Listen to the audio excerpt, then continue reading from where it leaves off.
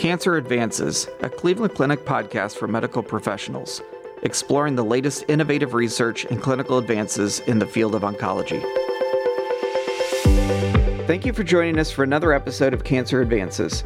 I'm your host, Dr. Dale Shepard, a medical oncologist here at Cleveland Clinic, overseeing our Taussig Phase 1 and sarcoma programs. Today, I'm happy to be joined by Dr. Christopher Waite, Director of the Center for Urologic Oncology at Cleveland Clinic's Glickman Urological and Kidney Institute. Dr. Waite was here previously to talk about high-intensity focused ultrasound, or HIFU, for treating localized prostate cancer. That episode is still available for you to listen to. Today he's here to talk to us about robot-assisted RP-LND for treatment of testicular cancer. So welcome back. Dale, thanks for having me on again. Happy to be back. All right. So remind us a little bit. I gave a little introduction there, but what's your role here at Cleveland Clinic? I am the Center Director for Urologic Oncology. That means I help oversee the patient care of the portion of urologic oncology that requires surgery or in the early stages typically. And we have a great team here in Northeast Ohio that many fellowship-trained oncologists that treat the breadth of urologic cancers such as kidney, testis, prostate, penile, bladder, and then I also am the fellowship director for our urologic oncology fellowship. Excellent. Well, today we're going to talk about retroperitoneal lymph node dissection, robot-assisted treatment for testicular cancer. And I guess just we have a lot of different people that might be listening in. Can you maybe give us an overview? What has traditionally been the surgical management of testicular cancer? Well, testicular cancer has really been one of the major success stories in multimodal management of cancer.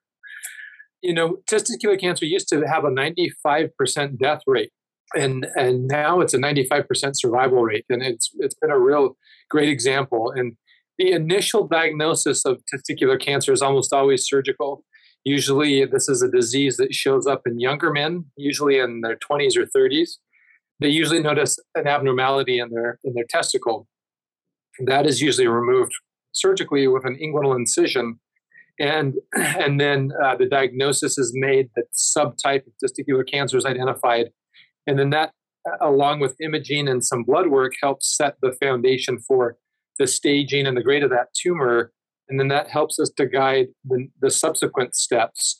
What we're talking about today is an additional surgical procedure called a retroperitoneal lymph node dissection, which takes years of practice till it rolls off the tongue. But this is a surgery that is used for lymph nodes that appear to be involved with testicular cancer. The testicles, when they start in embryological development, actually start up right under the kidneys, and they sort of descend into the scrotum throughout embryological development. But the blood supply and the lymphatic drainage still goes up just underneath the kidneys along what we call the great vessels, the vena cava and the aorta. And so if the testicle cancer spreads and there's concern that it has gone to those first chain lymph nodes, that's typically where it goes. And so we use this surgery both sometimes if we see early stage 1 or 2, we call that a primary retroperitoneal lymph node dissection. Or sometimes if we clearly see that it has spread into the retroperitoneal lymph nodes, the tumor markers are elevated and that patient undergoes chemotherapy, and there is a residual cancer in the retroperitoneum, we will do the retroperitoneal lymph node dissection after the chemotherapy, and that's called a salvage retroperitoneal lymph node or post-chemo RP-LND.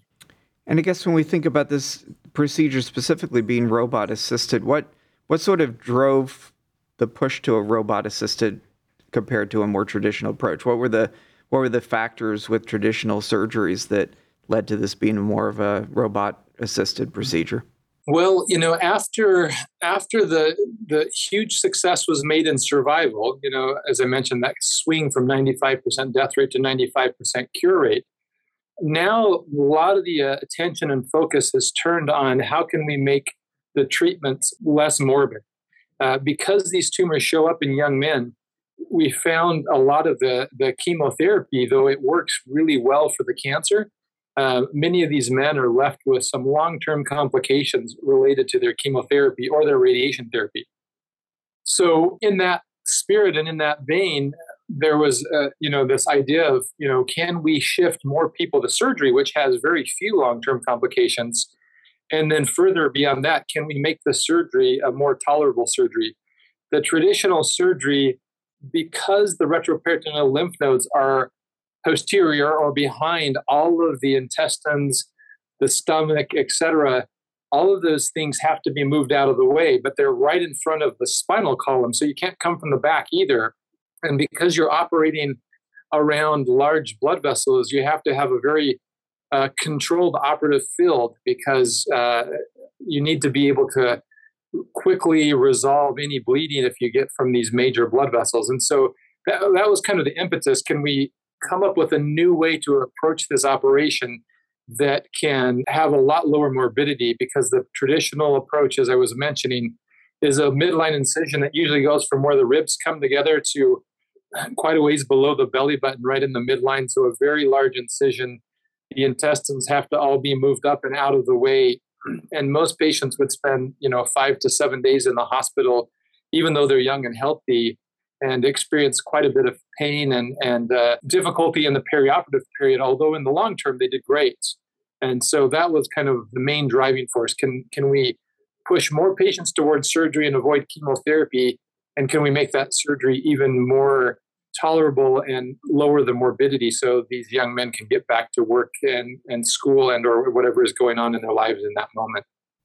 So I guess as a medical oncologist, my question would be, are there particular technical advances that, as you mentioned, you're trying to get lymph nodes that are behind all of the intestinal organs, and you mentioned close to really important blood vessels, kind of an important part and difficult to get to.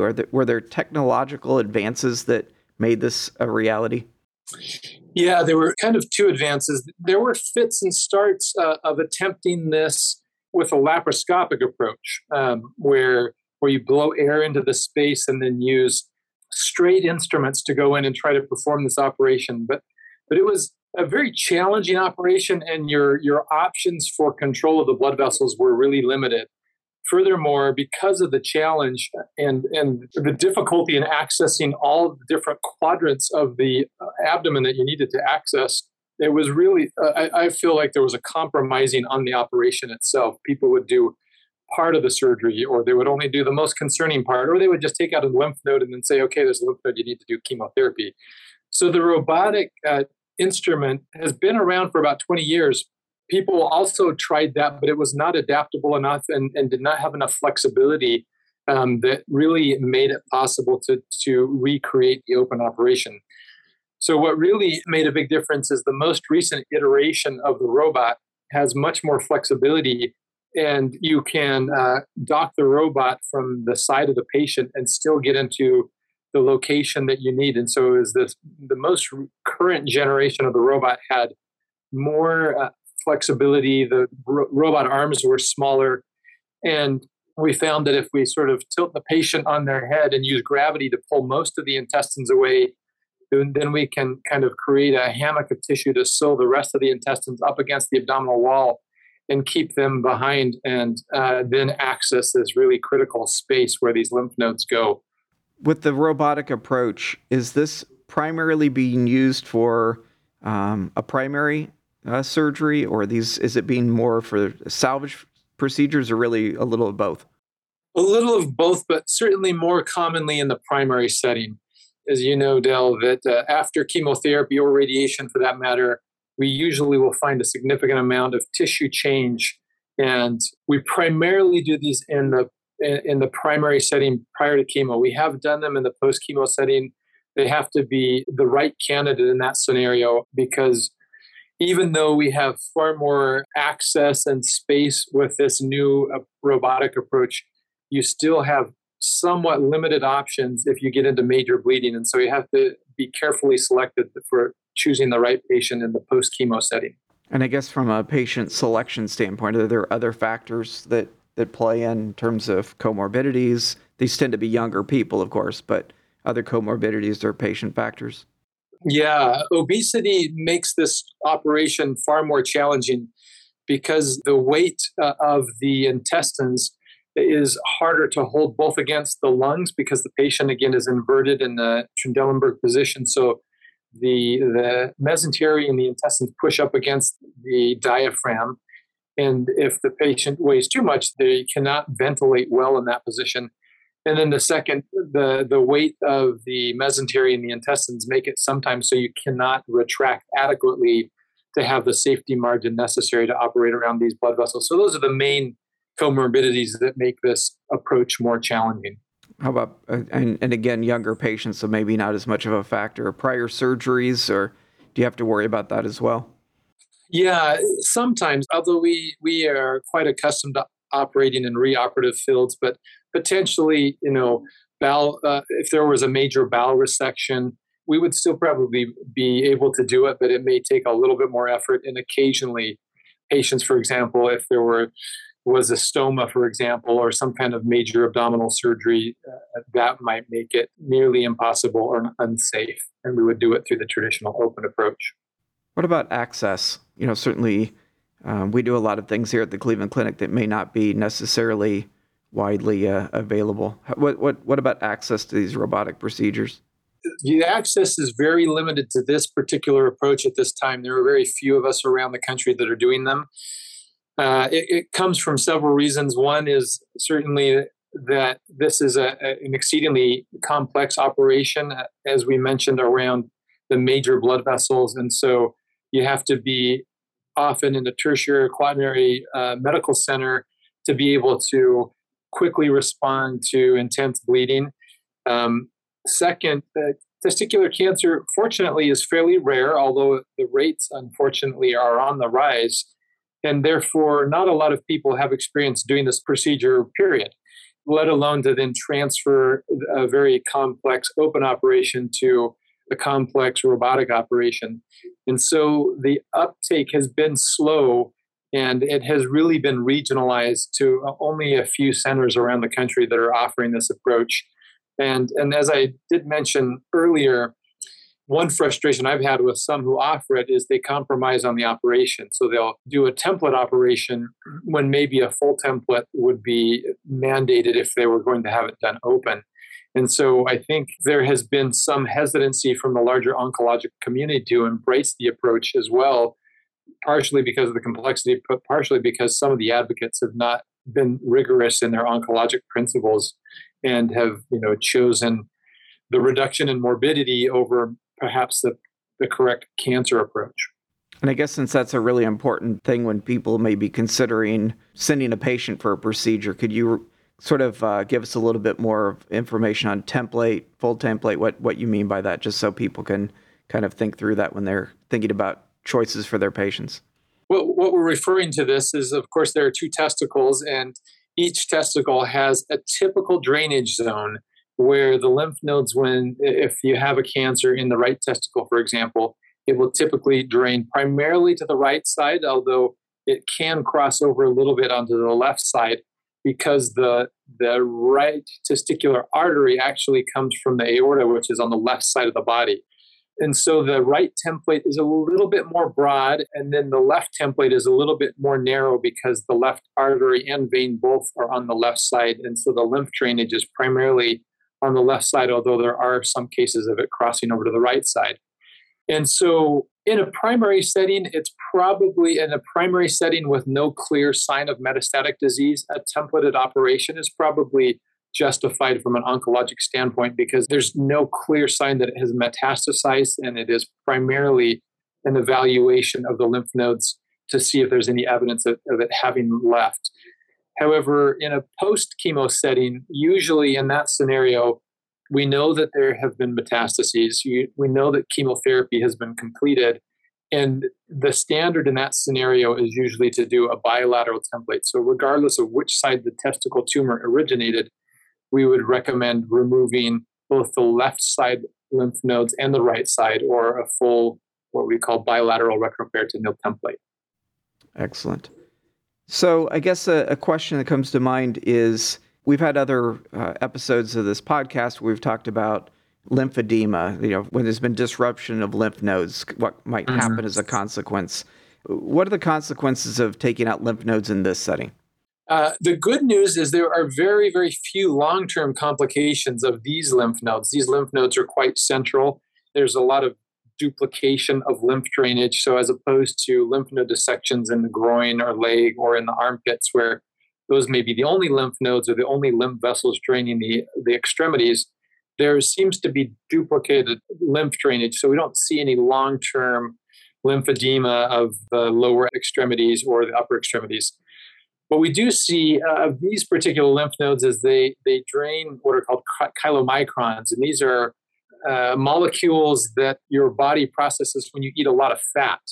And they drain through these and go back into your bloodstream. And there's a possibility that these can leak out into the retroperitoneal space, and you can accumulate a significant amount of fluid. And there's about a 10 to 15% risk of this happening. And therefore, we encourage our patients to eat a low-fat diet for 4 weeks after this surgery. And if they do that, the risk of what we would call chylous ascites is very low. Almost no patients will get it if they stick to that diet, but it is a little tricky because it is a low-fat diet, and many of these young men are at the point in life where they haven't really thought about what they eat, and the average American eats far more than 20 grams of fat in a day, and so that is something that we encourage our patients to do, and usually they will not experience that problem.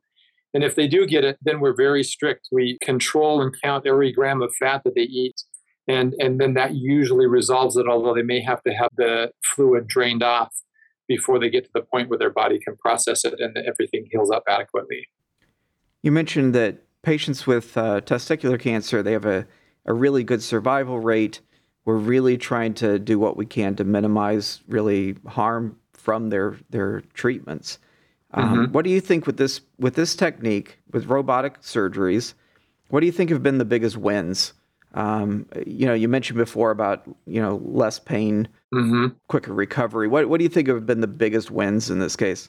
Yeah, I think the recovery is remarkably faster. So the average patient, I think in the United States, after an open surgery spends about 5 to 6 days in the hospital. And then about 6 weeks before they report feeling back to normal. Our average patient with this minimally invasive robotic approach has spent 1 day in the hospital. And I had a patient come back 2 weeks later for his postoperative follow-up. And he had told me he had been playing basketball. And I said, well, even though you didn't have the minimally invasive approach, I don't want you to be playing basketball 2 weeks after this kind of surgery, but was also amazed to see that he was feeling well enough to go out and play basketball. And so I think the total recovery time is much quicker. And we've also had a slightly lower rate of chylous ascites. Part of this could be selection again, because those patients have a lower risk of chylous ascites, but also, we have about 5 to 10 fold magnification. And so we may be able to see the vessels a little bit more clearly, the lymph vessels, and may be able to control them with clips, et cetera, maybe a little bit better, but that remains to be seen. So good success. What are the gaps? Are we where we need to be, or do you still see gaps? Do you still see some sort of room for improvement? I think there's still some opportunities to broaden this approach to a wider audience, because I think one thing that I find very appealing about it as well is that in what we call stage 1B, there's a significant risk of relapse, about 50% chance that the tumor is going to come back. And we know we can lower that by RPLND. We didn't often offer it that way and really encourage surveillance, because the open RPLND was, a significant procedure to undergo and often put people out for 6 weeks. But also many of these young men are at very transient phases of life where they're changing where they're living, they're in college, they're changing jobs frequently, they're on their parents' insurance, then they're off their parents' insurance. And we've actually always known that surveillance and follow-up on testis cancer patients has always been a challenge because of some of those logistical details. And, if we have a fairly low morbidity procedure that can help really lower that risk even better without too much of a cost to the patient, then I think that can also help for men who are in a very transient phase. I think we also need to figure out the details on how to get this surgery done more effectively in the post-chemo setting. and safely and into more obese patients, because that remains a challenge that those patients may not be eligible, and they may stand to benefit the most because obese patients have higher risks of wound complications, and those risks are far higher when you have an open incision compared to minimally invasive incisions. Well, you're doing good work, and I appreciate all of your insight today. Well, thanks for having us on. It's been a pleasure to talk with you again. To make a direct online referral to our Taussig Cancer Institute, complete our online cancer patient referral form by visiting clevelandclinic.org/cancer patient referrals. You will receive confirmation once the appointment is scheduled. This concludes this episode of Cancer Advances. You will find additional podcast episodes on our website, clevelandclinic.org/Cancer Advances podcast. Subscribe to the podcast on iTunes, Google Play, Spotify, SoundCloud, or wherever you listen to podcasts. And don't forget, you can access real-time updates from Cleveland Clinic's Cancer Center experts on our Consult QD website at consultqd.clevelandclinic.org/cancer. Thank you for listening. Please join us again soon.